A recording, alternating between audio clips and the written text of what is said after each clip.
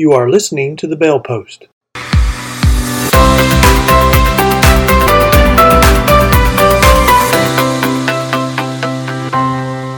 Welcome to our next episode of our podcast. This is Season 2. Who would have ever dreamed we're now having a Season 2 of the Bell Post talking about bail and criminal justice issues.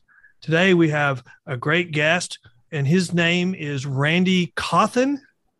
Is that correct? Correct. Yes, sir. And he is the president of the North Carolina Bail Agents Association. Welcome to the Bell Post. Thank you. Glad to be here. Appreciate you offering me the invitation. I try to do a little research about people when I'm going to talk to them. And I see you have a long criminal justice background. I worked for the Kannapolis Police Department. I started in 1971 as a patrol officer. Worked for 27 and a half years and retired. When I retired, I was the assistant chief. And I wasn't ready to sit at home on the couch and watch Oprah. So I had a friend who had previously been in the bail business. So he and I talked and decided to get back into it. And that was in 1999. Your criminal justice background, your background as a police officer would give you a great perspective about how bail works and how important it is to the criminal justice system. I mean, it seems like you have almost a unique view that most people don't have. I feel like I do too.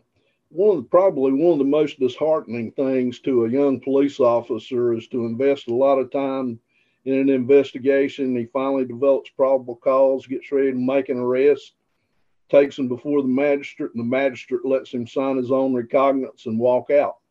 And he usually beats the officer back out on the street. So there's nothing more disheartening than that. So they, as police officers, like bail.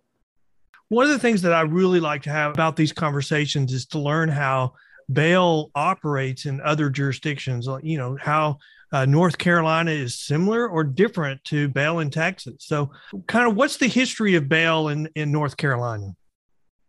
Bail has been around forever. In 2019 and 2020, we had to stave off the anti-bail systems. There was, I think, 17 bills introduced in 2019 and 2020 that would have either totally eliminated or basically reduced the use of bail as we know it in this state. Well, tell me, what are the different types of release that North Carolina recognizes? I know surety bail, that's us, but what other forms of release does North Carolina recognize? In North Carolina, we have what they call personal recognizance. Mm-hmm. That's where a person comes in, he signs his own bond. Then we have a cash bond. With that, sometimes it requires a defendant to post nothing but cash to post that bond. And that's usually when they haven't paid for a fine or they owe child support or something like that. A bail bondsman cannot help them with that. Secondly, you have a secure bond, which they need either cash to pay or they can use property to post property or use a bail bondsman. So that's basically the way we do bail in this state. So when they do a cash bond, do they have to put the total amount of the bond or just a percentage? The total amount. If they do a cash bond, if it's $1,000 bond, they put up $1,000. I know that you retired from the Police Officers Association or from being a police officer, and then you started this new journey of being a bondsman. But you've been doing that long enough. You're now president of the North Carolina Bail Agents Association. How long have you been doing this now? Since 1999, so basically just a fortnight. Years. Yeah, just a fortnight. Okay. I love it though. To me, it's one of those things that it's never the same. There's always exciting things happening. It's just always something new going on. Absolutely. Well, you know, when I was researching you, I found that even though you've been doing this just a few years, just a couple, you're already on the Hall of Fame. You're a Hall of Fame inductee for the North Carolina Bail Agents Association. Yes, sir. That was an honor I'm really proud of. North Carolina Bell Agents Association handles that, and every year they take nominations, and I was fortunate enough for somebody to nominate me, and I was voted in. So I'm really proud of that. Oh, you should be. You should be. I mean, it's an honor, which means you've been recognized by your fellow bondsmen. So tell me about the North Carolina Bell Agents Association. How active is it in your state? In North Carolina, the Bell Agents Association, our main goal, we sponsor our lobbyist. Mm-hmm. And our lobbyist works. And so far, we've introduced 30 bills since 1993, when NCBAA came into existence. Since then, they've introduced 30 pieces of legislation, over 200 law changes. So they've been very active. In 1993, the purpose of the Bell Agents Association, several Bell agents came together and decided that the Bell industry was not as lucrative or profitable as it should be, because they were paying too much of their money on forfeitures and things. So at that time, they began to work with a lobbyist to get some of these laws changed. And through the lobbyist, we've been very successful. Our legislature, quite frankly, I hate to be political, but we have a Republican-led legislature, and they've been very good to the bail bond industry. Oh, well, good. That's a good thing. Yes, sir. I can already tell, you would agree with the statement that, bail bondsmen are an integral part of the criminal justice system. But why? Why do you think bail bondsmen or the private, the surety bail industry is such an important part of the criminal justice system? Main reason, I think, bail agents provide a pretrial release system at no cost to the taxpaying public. The average cost in North Carolina to house an inmate is $99.23 per day. Based on this formula, bail agents save the state of North Carolina approximately $2 billion per year. So billion, not million, $2 billion a year. I mean, that's not chump change, but that allows them to spend that money on other things. Absolutely. And another thing, all the money that bail agents pay in forfeitures goes to the school fund. So we're supplementing the school board's budgets. Someone had told me that before, but I had forgotten it, or I didn't associate it with North Carolina. Has that always been that way in North Carolina, that the bond forfeiture money goes to the schools? Yes, sir. And how much is that? I haven't looked at it this year. The last year I looked at it was approximately 2011. It was like $11 million across the state went into their coffers. I had a couple of bail funds call me this year, and they're like, well, the time period is expired and the defendant hasn't come back. So what's next? And I'm like, they're going to take your money.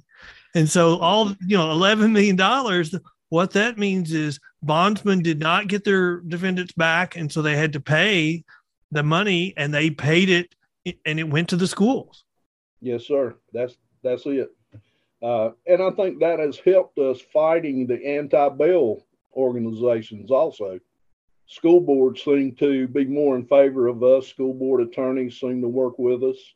Well, in Texas originally, I think as far back as I remember, originally bond forfeiture money went to the Road and Bridge Fund, and then they changed it.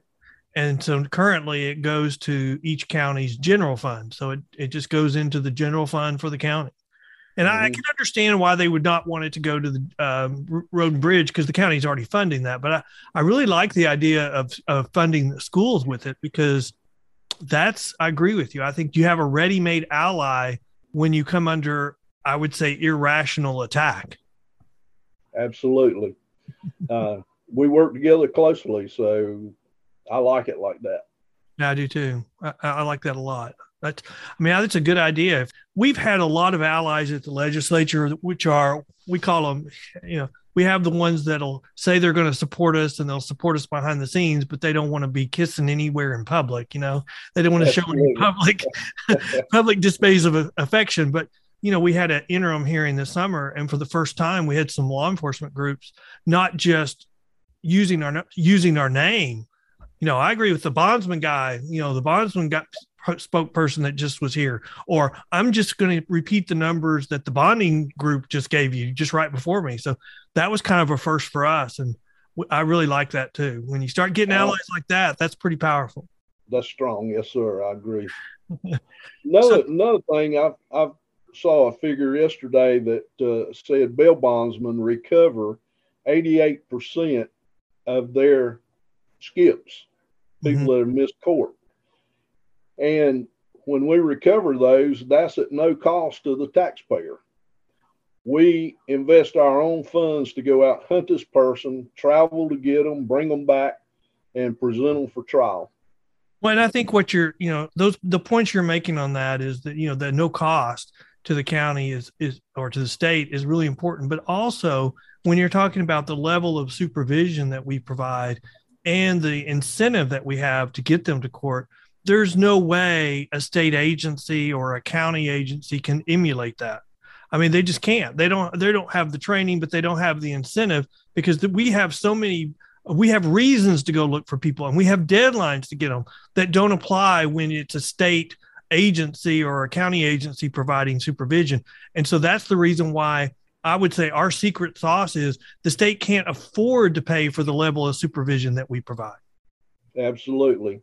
Our law enforcement officers are so overburdened here with just answering calls and calls for service and everything.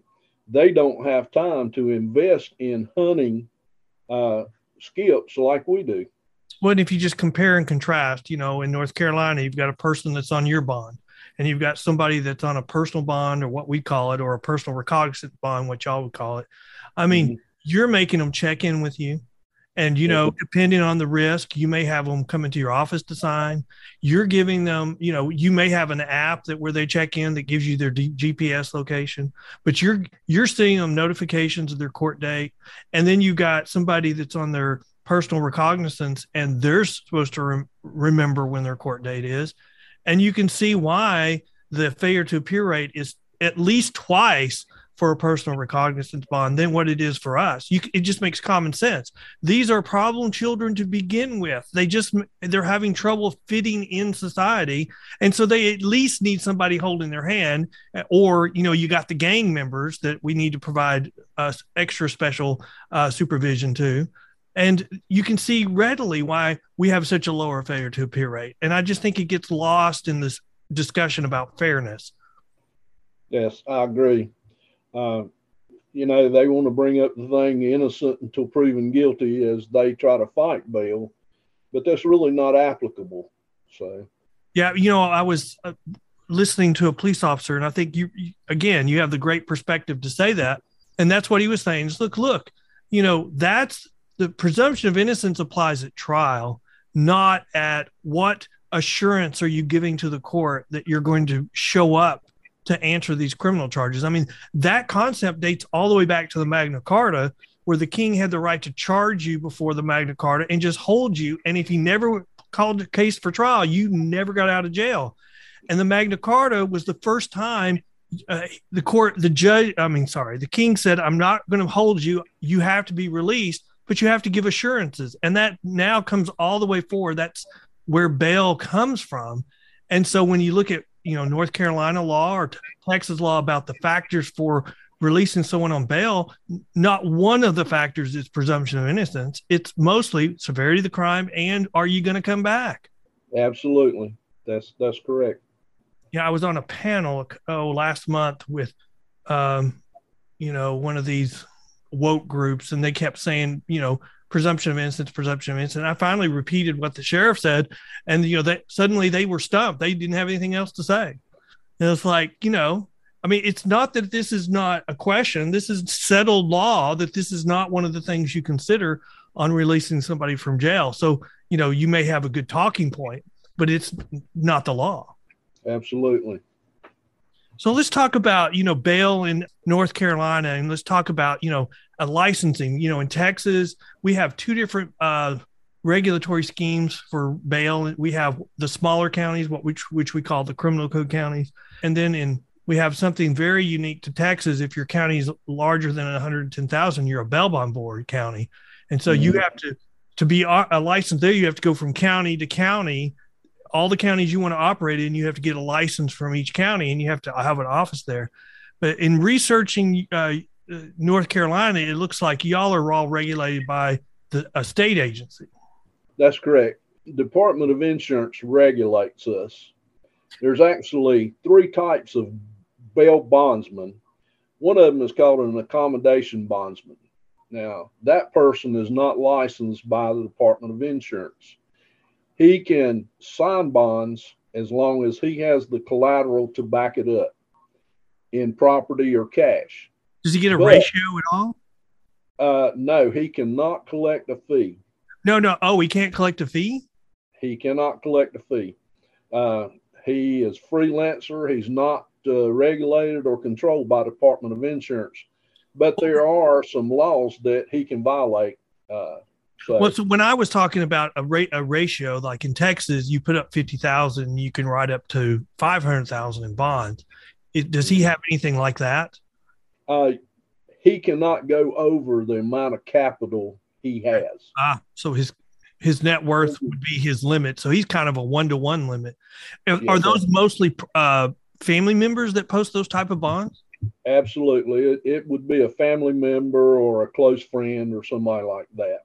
Okay. The other two we have a surety bondsman who writes bonds through an insurance company, and you have a professional bondsman who writes bonds on his own money. He can write up to 1/12 of his total amount on one person. He can't go over what he has up. So his total outstanding liability is still tied 1-to-1 with his outstanding capital. Yes, sir. And each bond, so he cannot exceed 1/12 of his capital for an individual. Yes, sir. All right, so it sounds like to me North Carolina is mostly insurance company bonds or agents. It is. When I first started, I was a professional bondsman and had the money put up. And surety companies were not as prevalent as they are today in North Carolina. And as time went by, their rates came down. So actually, to me, it's more profitable to be a surety bondsman than a professional at this point in time, because the surety companies have become competitive on the rates they give to prospective people that work for them. Well, there's a lot of other advantages today that probably weren't there 10, 20 years ago as well. I've noticed insurance companies that have recovery teams that are kind of in-house, and that gives them a leg up, I think, in the market, because they can actually take on riskier agents that other insurance companies couldn't do. And then you've got insurance companies that have their own software, proprietary software for tracking bonds and the open liability that you write. And I think those are all invaluable things. And I know there's all kinds of other things that are available, but I think those are just a couple of examples of the advantages that insurance company kind of bring to the table. We probably have approximately 80 professional bondsmen in this state at this time, and we have approximately 2,000 surety bondsmen. Oh, wow. So 2,000. So when you said 80, that's we would call those property bondsmen in Texas. Okay. And y'all call them professional bonds. Yes, and sir. then agents, we call them agents too. We have two different types of licenses, but they're for a bail bond board, and then the sheriff in a criminal code county can approve individuals or agents for insurance companies. But the interesting thing in Texas is in a bail bond board county, for every agent license, that the insurance company has to put up a $50,000 CD in the county. And we can license somebody after they're 18. It looks like y'all start at 21. Yes, sir. So what's the licensing procedures? You have to apply. Well, first of all, you take your pre-licensing course. And there's two providers in this state. We have a company called Bell Academy, who is privately owned, and you have the Bell Agents Association, who is a nonprofit. The Bell Agents Association, we make our money through membership dues, pre-licensing course, and continuing education. Mm-hmm. That is our total amount of funding. So tell me about this test, though. I mean, we don't have a test to question your competence or that you know what you're doing. What kind of questions would be on this test? The pre-licensing course is 12 hours. Mm-hmm. You have to pass a test in the pre-licensing course itself, and it has 100 questions. And then you apply to Department of Insurance for a license. They'll do a criminal background on the person, and they check civil and criminal matters to make sure you don't have either one. And if not, then they approve you for a license. You then go and take the state test. It also is 100 questions. And you have two tests. You have one for professional bondsman and one for surety bondsman. Oh, wow. So whichever you want to be. And you can actually be both. I have been both. Mm-hmm. So, and that test is 100 questions also. How long is the license good for? The license is good for a year. We have to renew every year. And the renewal process is just a short form renewal application? Yes. As long as you don't have any prohibitors, you have your continuing education, you don't have to retake the test. No, you never retake the test. You just reapply for your license every year with 3 hours continuing ed, and you're good to go. There are some similarities between y'all and Texas on, this, you don't have a prohibited criminal conviction. So I don't know how far back y'all go, but it depends on the type of county. And Belmont County, you can't have a felony post 1972, but in a criminal code, I think it's post 2012, you can't have a criminal conviction. But what I saw is you just can't have a felony conviction. It may sound like kind of goes back to the time of the Noah. That's it. If you have a felony conviction, you're not likely to get a license. Wow. See, the difference in Texas is our Constitution won't let you apply a law retroactively. So if it says you can't have a felony conviction, it's always been interpreted on a go forward basis. You can't look back. Uh-huh. And so when we're saying 2012 forward or 1972 forward, that's the year the statute was passed. Okay. But so that's what I thought y'all had that difference when I saw that. And, but now I also saw that y'all have some extra limitations on first year license holders. Yeah, our first year. And that's something we just started because we had a problem with so many young bondsmen coming out and, with 12 hours of education about a subject that it takes you years to learn, they were running into so many problems and so many complaints. So Department of Insurance had some legislation passed where now a new licensee has to work under a bondsman for 12 months.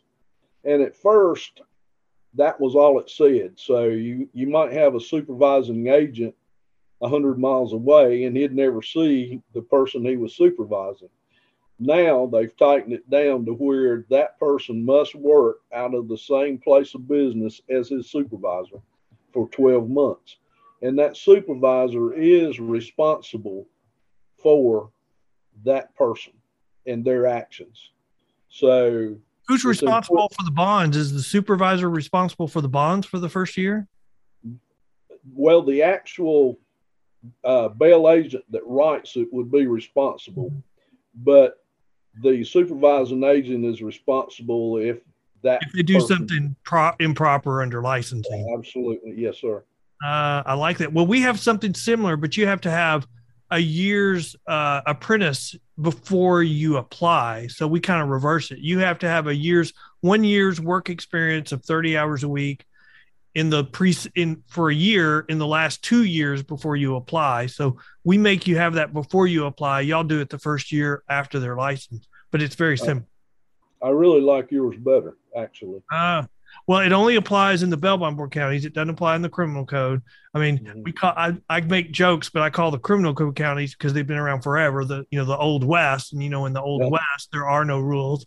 And so, if in doubt, if we're talking about a criminal code county, the default answer is, well, there's probably no rule. So let's talk about once you're licensed, you've been doing this for more than a year, and give me some insights about the process. And I want to talk about, from different perspectives, the posting of the bond, the managing and giving people, supervising and getting people to court. And then I want to talk about what you do about forfeiture and then post forfeiture. So walk me through the process. Like when you have somebody who needs a bond, what's the process that you go through? We have an office. My office happens to be right in front of the courthouse, so it's pretty convenient. But we have the people that want to acquire a bond for the person in jail come to the office. We have the paperwork we fill out here. In North Carolina, you can charge up to 15% as a premium on the bond. It's very doubtful you will get 15%, especially on a large bond. With 2,000 bail agents in this state and only 100 counties, you can imagine the competition is pretty fierce. My goal is to get 10% of the bond. Does the state says you can't charge more than 15%? Does it say, hey, you have to get all of it before you post the bond? Does it care whether you make a payment plan? No. It just says I can't charge more than 15%. I can do it for 10%. I could do it for free if I wanted to. Sure. And you can do a small part or part of it as a payment, and the initial payment, and then do a payment plan. Yes, sir. We can do credit. Right. Now, there are some rules and regulations that go along with the credit, specific things we can do and not do. And one thing, we have to have a memorandum of agreement. Sure. Which states when their payment's due, how much their payment is, and what happens if they don't make the payments. And we have to go by that memorandum of agreement. If they violate it, we can surrender them on the bond, put them back into jail, and not return whatever funds we've collected. That's very interesting because, we've had over time, I would say the Texas has taken various positions on that, but we teach bondsmen that, you can't surrender a bond for lack of payment. In fact, at one time I've actually stood in front of a judge and said, Judge, if you're going to put them in jail for not paying you, then why don't you put them in jail for not paying me? But, in Texas, they don't put them in jail anymore for not paying the county. So if they can't put them in jail for not paying them, then they're sure as hell not going to put them in jail for not paying me. That's correct. Yeah. But I like that. So, but that's the reason why I like that is the state has set a policy that says, we don't want more than 15% pay, but we don't want people kiting on their agreements. And if they're not, then we are giving the bondsman the right to surrender that bond for a lack of payment. Yes, sir. Do you usually seek an indemnitor, or do you have a certain size bond that you want a family member involved, or what? What's your thinking on that? We have an indemnitor on 99.9% of our bonds. Mm-hmm. So it can be a family member, a friend. I really like family members better as an indemnitor. I think I've had more success with that type of agreement than with especially a girlfriend. They miss court. I called the girlfriend. She says, I won't offer that bond. We broke up 2 weeks ago, so I'm done. Mm-hmm. I don't want to do it anymore. I said, well, I wished it worked that way. I'd have a bunch more bonds I'd like to do the same thing with, but we own it. So I need your help in locating. I think that's a good point. And I've used that with my children, my oldest daughter's 22 now. And I'm like, when she's growing up during the difficult years, I'm like, we're your family. Your family will stick with you the longest of anybody.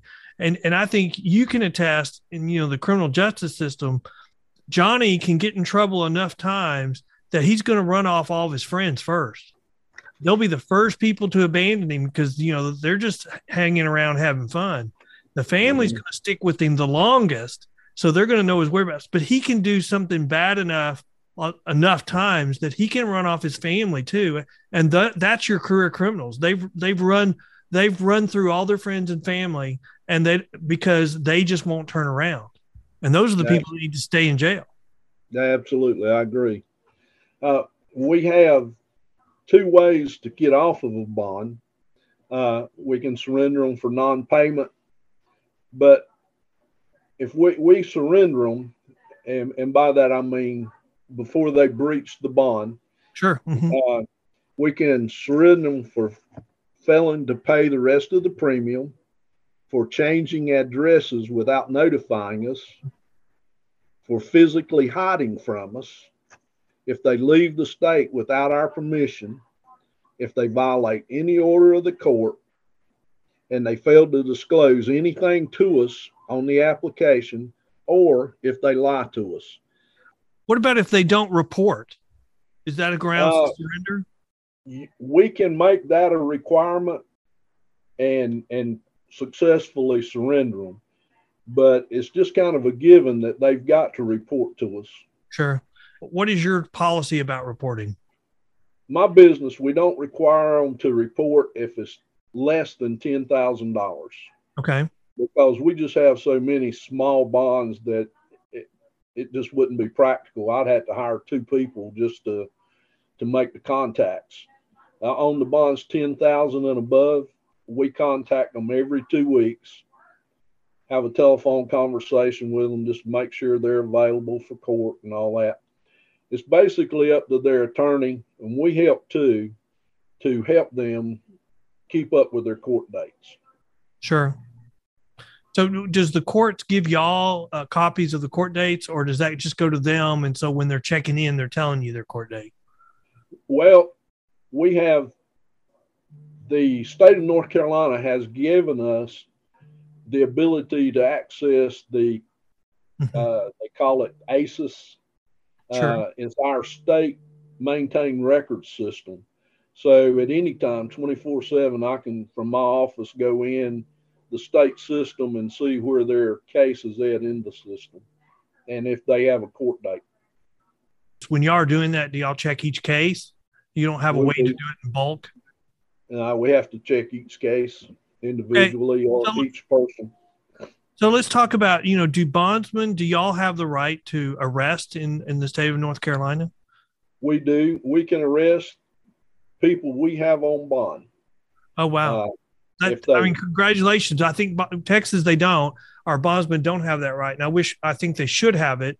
But you should have that right to arrest people you have on bond. If a defendant misses court, the judge issues an order for arrest. Law enforcement can serve that, or we can't serve that order for arrest, but we can pick them up wherever they are, bring them back, and have a law enforcement officer in our jurisdiction serve the order for arrest, put them back into jail. Yeah. Another thing, as I said before, on a surrender, if there's one of those 7 reasons, or really any reason at all, you don't feel comfortable, you can arrest that person and put him back into jail. But unless it's one of those 7 reasons I described earlier, you probably going to have to give his money back. Yeah, I saw that you have the right to arrest when you file a surrender. So you can pick them up, take them to jail, and hey, here's my surrender. And that's unique. We do not have that in Texas. That works well for us. We have the ability to surrender a bond. We have 2 ways to surrender in Texas. We call it a 1716 affidavit, and it's really just a notification. Sheriff, this little Johnny's been rearrested. Here's where he is. Verify it. Our bond's discharged, but we're responsible for return costs. The other one is a request for a warrant, which is very similar to what you've talked about, where we want a warrant so we can go get them arrested. We don't have the ability to arrest, but we can end up having a fight over whether we had sufficient cause for the request for a warrant. And so we can have fights over that and fight over whether we have to return premium in Belmont County. So that's very similar as well. So when you're considering writing a really risky bond, which I don't know what that would be in your mind, but what is the thought process there? My total thought process is, number one, do I think he'll go to court? Mm-hmm. And number two, can I find him if he don't? When I started in the bail industry 23 years ago, coming from law enforcement, I knew a lot of the people we were dealing with already. And over the years, it became their kids and now their grandkids that I'm dealing with. Wow. But also, we live in an area where there's a lot of transient people. A lot of people from the north like our weather better, so they're moving in. And we have to be careful with that because they commit a very minor crime and take off back where they were. So we try to be careful with those type bonds. One of the problems that we have in Texas is, you would think a felony bond would be more risky than a misdemeanor bond, but when you're talking about different states, if they leave Texas, Texas doesn't extradite for misdemeanors. We've got a riskier situation if you're dealing with an out-of-state person on a misdemeanor bond. Same here. We will not extradite on misdemeanors, and depending on the district attorney, a lot of them won't extradite on felonies. Wow. So, well, what we found is we can approach the DA and sometimes get them to extradite for a misdemeanor, but we have to pay for the return cost, which the statute says that anyway. And we'd much rather pay a tenth as return cost than 100% to the schools. Sometimes that's a negotiation we do and telling the district attorney, if you'll enter them, we'll pay for the cost. And that seems to help some. We have a statute that requires us to pay the cost. And so we're like, why do you care? It's not going to cost you anything. You're going to pass that on to us. Yes. But they're like, no, we're not going to do it. And then there's other times where they're like, oh, we want the body. Where's the body? Where's the body?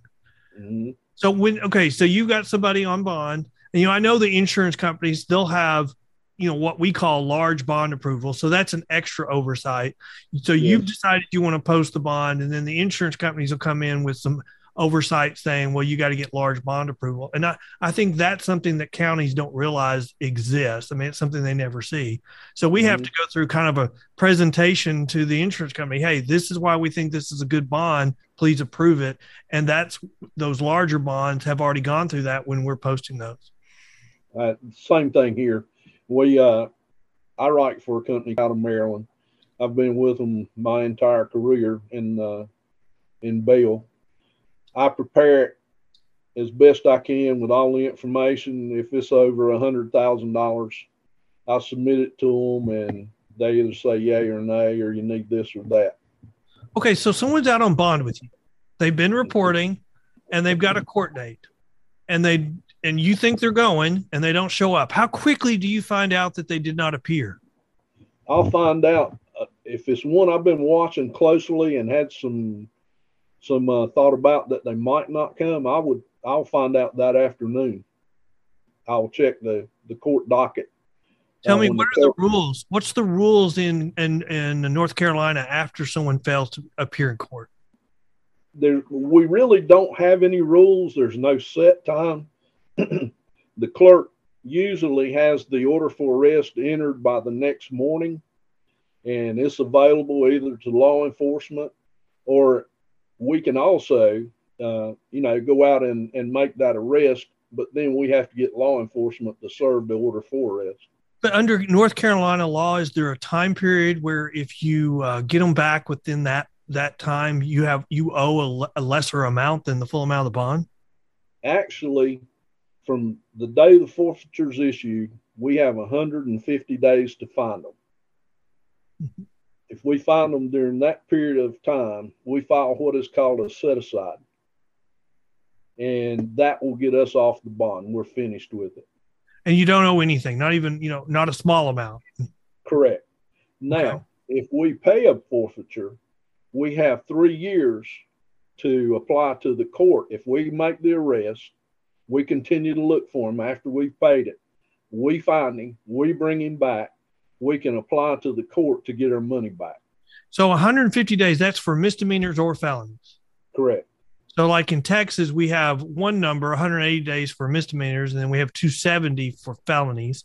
And so, but we have something similar, but we still, if we get them back, we're exonerated on the bond forfeiture, but we still owe what we call court costs.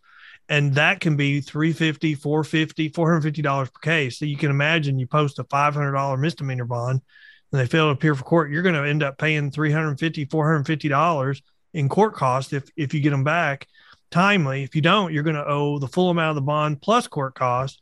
And so, the court costs can kill you. I see. I don't like your law. Well, we've had a couple of cases where we've argued, they've really interpreted the civil filing fees to apply to bond forfeiture cases, even though all the courts in Texas have held bond forfeitures are criminal cases. I've argued the issue before the Court of Criminal Appeals once, probably 10 or 15 years ago, and they ruled that the courts of appeals were all improperly charging the filing fee, but they just put off for another day the deciding whether the trial courts were, and it's just because it's so political, and we've not been able to get it resolved since. So I don't know if we ever will, but I like that we have a similar process after with a judgment. We pay it. We have up to 2 years after the date of judgment if we get them rearrested, where we can file what we call an equitable bill of review, and we can ask for the court in its discretion to give you all or part of your money back. What about, is it discretionary, or are they just required for 3 years if you are the one that got them arrested? It is discretionary. And on top of that, the word they use, school board attorneys really like this, is extraordinary cause. Mm-hmm. I have to be able to explain to the court my extraordinary work that I did to bring this person back. And that can be difficult. So when you're arguing return, are you arguing against schools attorneys or the DA? School board attorney. Oh, wow. Yeah, you're never going to win it. You're never going to win a discretionary fight. Judge, look at these children and tell them to give back this money. I had a case. My county's a small county. We're just north of Charlotte, which is a large city, but I went down to the eastern part of the state trying to get $10,000 back because I'd made 2 trips to New York, had a lot of money invested in hunting this man, brought him back. And one of the things as the school board was doing his argument to the judge, he says, "Your Honor, here comes a man from the big city." Now, I live in a small town. Said he's coming down here trying to snatch school books out of our children's hands.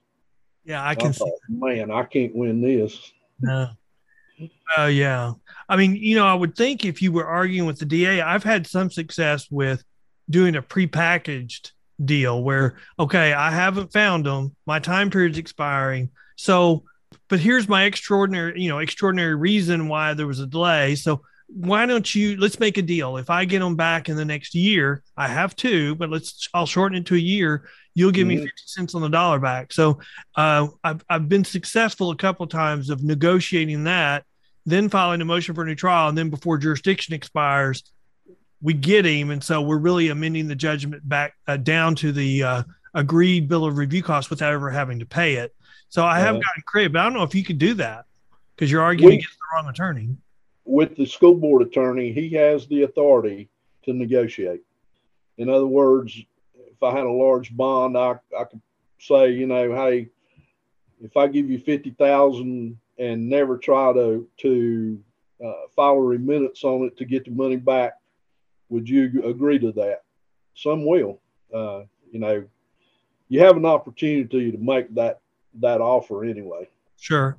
I like that. Yeah, because it's all about getting creative when you're trying to mitigate your losses and we're trying to get people back. And you're going to have counties that all they care about is the money. If you're like Texas, and you have counties that really want the people back, and it's really finding out what's that county want and trying to live under those rules. We have a case here called State versus Locklear, and it basically says the goal of the bail industry is to provide the defendant back to court to stand trial, not to supplement the school funds. That's what we have a case similar that says it's not a moneymaker for the state. It's intended to get people to court. And so if you get people to court, you should reward them. But I've also had situations where the state was offering, the county was offering 50 cents on the dollar back. And I thought we worked so hard, we deserve more. And I went and had a 2-hour hearing and the judge listened and he's like, Mr. Good, I agree with you 100%. You worked your tail off, and I think your client deserves something back. I'm going to give you 50 cents on the dollar back. And I'm like, well, crap, Judge, that's what I already had that coming in the door. And you're like, well, I got greedy. I like it. Before we started, we were talking briefly about the legislative sessions and the legislature in North Carolina, but I kind of want to kind of touch on that before we kind of wind down. But talk to me about how is the bail industry and the North Carolina Bail Agents Association, how do they engage with the legislature? Through our lobbyists. We since the beginning of the Bail Agents Association, we've had lobbyists involved with us. And why is a lobbyist so important? Because that is our conduit for change in the legislature. Well, the way I like to say it is that's the person that gets us in the door to tell our story. He occasionally gets us in the door, but he takes us with him to testify, in a committee hearing or something like that. But basically, he has been so effective, we haven't even had to go. And he's been very successful. Wow. I'd like to have a legislative session like that. You mentioned in 2019 and 2020, y'all had a bunch of bills filed against you. Talk about that. We have a lady that is a professor at one of the major colleges here who has made it her mission in life to eliminate bail. And she has brought in the Civil Liberties Union and several other organizations to fight bail. And she really fought very hard in 2019 and even 2020.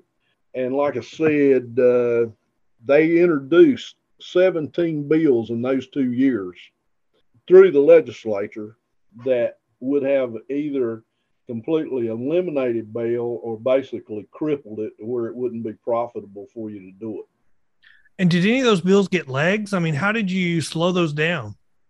Our lobbyists. When these people come in and they want to eliminate bail, they look at the New Jersey plan where they have a statewide pretrial release department that they create.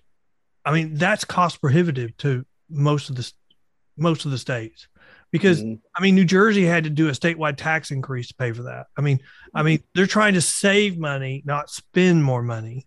But if you do a get rid of bail and you don't spend the money that you would have to spend to partially replace the supervision we do, because you'll never replace the supervision we do. Absolutely. But it still would have. I mean, what would be the impact if that were to happen on the criminal justice system? I think it would be just like New York. I think crime would go through the roof. And one thing I heard on the TV, I think yesterday, they talked about how now juveniles up from 16 to 18 are really committing a lot of violent crime. And we recently, up until 2 years ago, a 16-year-old could be arrested here and placed in an adult jail. Mm-hmm. And 2 years ago, they changed it to 18. And in my opinion, our juvenile crime has increased here. What these gang members have learned is they can get one of these juveniles to commit the crime and nothing happens to them. I heard someone from the Vera Institute come in and talk to some judges and they just made this statement like it's just okay. They were saying, well, anything you change from the private surety bail is going to bring with it a 40% failure to appear rate, and that's okay. And I'm just like, a 40% failure to appear rate. We're seeing the impact of that in New York and California, Harris County, Texas. A 40% failure to appear rate is chaos, is backlogs beyond belief. And we already have that from the pandemic. That means you cannot get cases resolved. And what does that mean? We know that means decriminalization because you're going to have to dismiss cases. Yes, absolutely. And that's going to be perceived as a green light to commit more crime. To me, these groups have tried to replace the victim status to the defendant, and they don't really care about the actual true victim of that crime.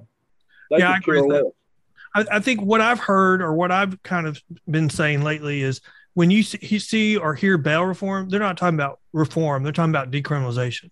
I mean, absolutely. Look at New York. I mean, look at California. They changed certain theft from felony to misdemeanor, and then the DAs just all said, "Well, we're not going to prosecute that anymore." If what had been on the ballot is we're going to decriminalize theft under $950, that would have failed and failed miserably.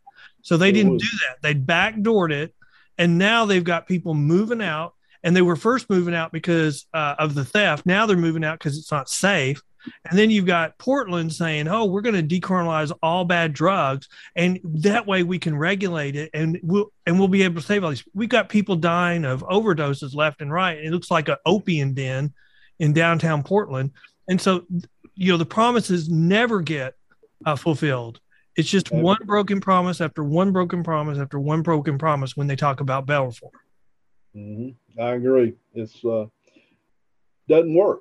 I mean, anywhere they've tried it, you can see it doesn't work. You see people going in California in the cities that have decriminalized larceny under $1,000. These guys take their bags in, fill them up, $999, and walk out. And then shortly thereafter, the stores begin to close. Yeah. And the people that really depend on those particular locations to survive now have to get some type of transportation to go somewhere else to get the items that they desperately need. I've been saying for a while that, what we're seeing now with this crime in our urban areas is not sustainable.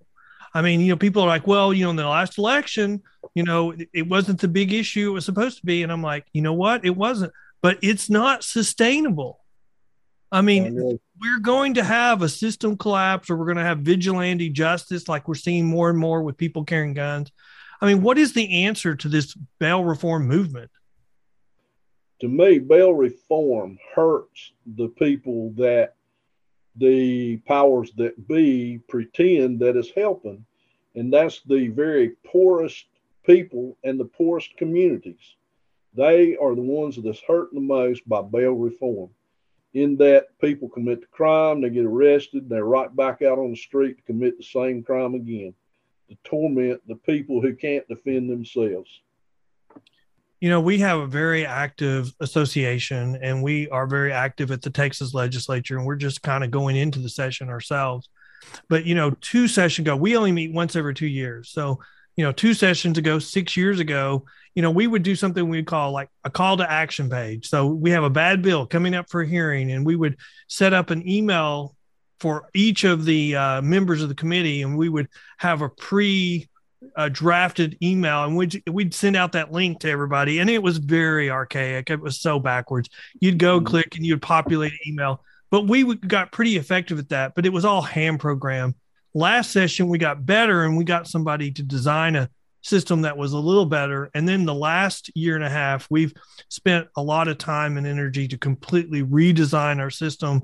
And when we redesigned it, we made it portable so that any other group can use it. So we're in the process of now implementing it. And, I know a lot of people use Quorum. We haven't liked that as well because we get a lot of pushback from people saying, why am I getting this? But this isn't intended to replace, it's to supplement and where you can just specifically target. But we use it for, we do a pre-planned email, and then we do a call to action link, and then we send it out to all of our members. Go here. All they have to do is like click 1 or 2 places. Emails go to all the committee members. And sometimes we can get people to give us approval. So when we set it up, 200 emails go sent out immediately. And then we've added this little new feature where it's click to dial, which is something that they used in California to fight the last proposition they defeated. And so we thought that was a good idea. So you can have a strike team of like 10 people that they're committed to do the click to dial on each office to say, hey, we're calling from the North Carolina Bail Agents Association. We oppose this bill. And this, 1 sentence why, go to the next one. And you can send that to your membership as well. And so we made it so that any other group can use it. And if y'all ever have the need for that, just, we're absolutely willing to make that available to y'all. If y'all even like to just see it so that it could see if you could use it in the future. And if y'all have something similar like that, let us know. We all about exchanging ideas so that we can become better as a group. Because what's good for the criminal justice system is actually good for the bail industry. Absolutely. But I really like the system you just described. We don't have anything like that, but I really like that. That's effective. Well, if you're ever in need, just reach out to us, and we'll be happy to make that available to y'all. That's great.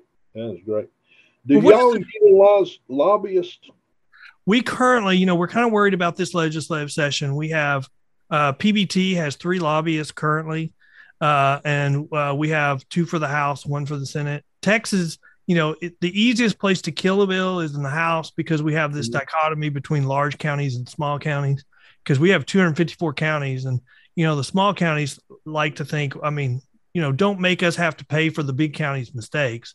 And so we defeat a lot of bills because of that.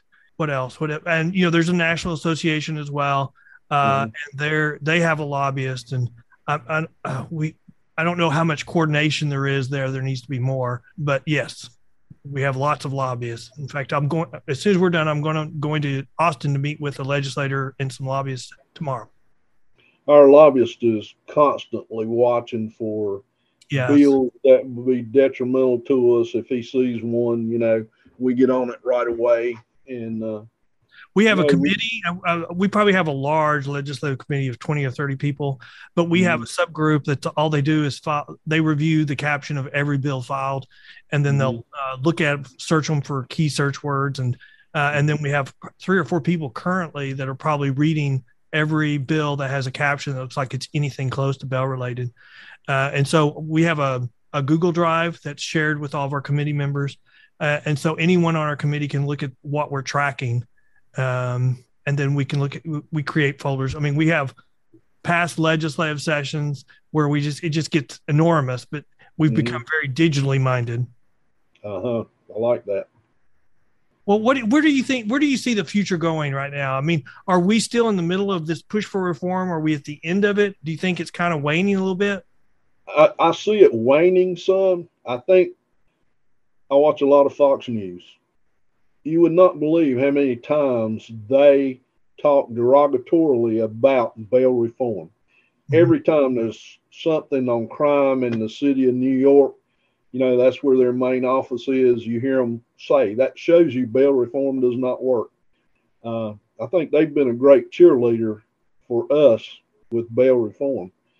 I agree. But, and, I see a lot of similarities between bail reform and immigration policy. And when you start seeing the Democrat mayors sending immigrants to Democrat cities, we've got a Democrat mayor in El Paso shipping immigrants to Democrat stronghold cities that are sanctuary cities.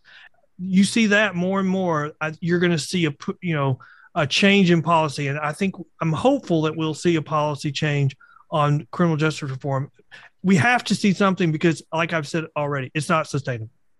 I agree, but I think enough people are beginning to see that bail reform is not what it was touted to be, and that the places where it has been enacted are not that successful with it. Crime is on the increase. So I think that is our best defense. I agree. Well, hey, it's very nice to meet you. And it's great to, learn about North Carolina and see all the great things you're doing.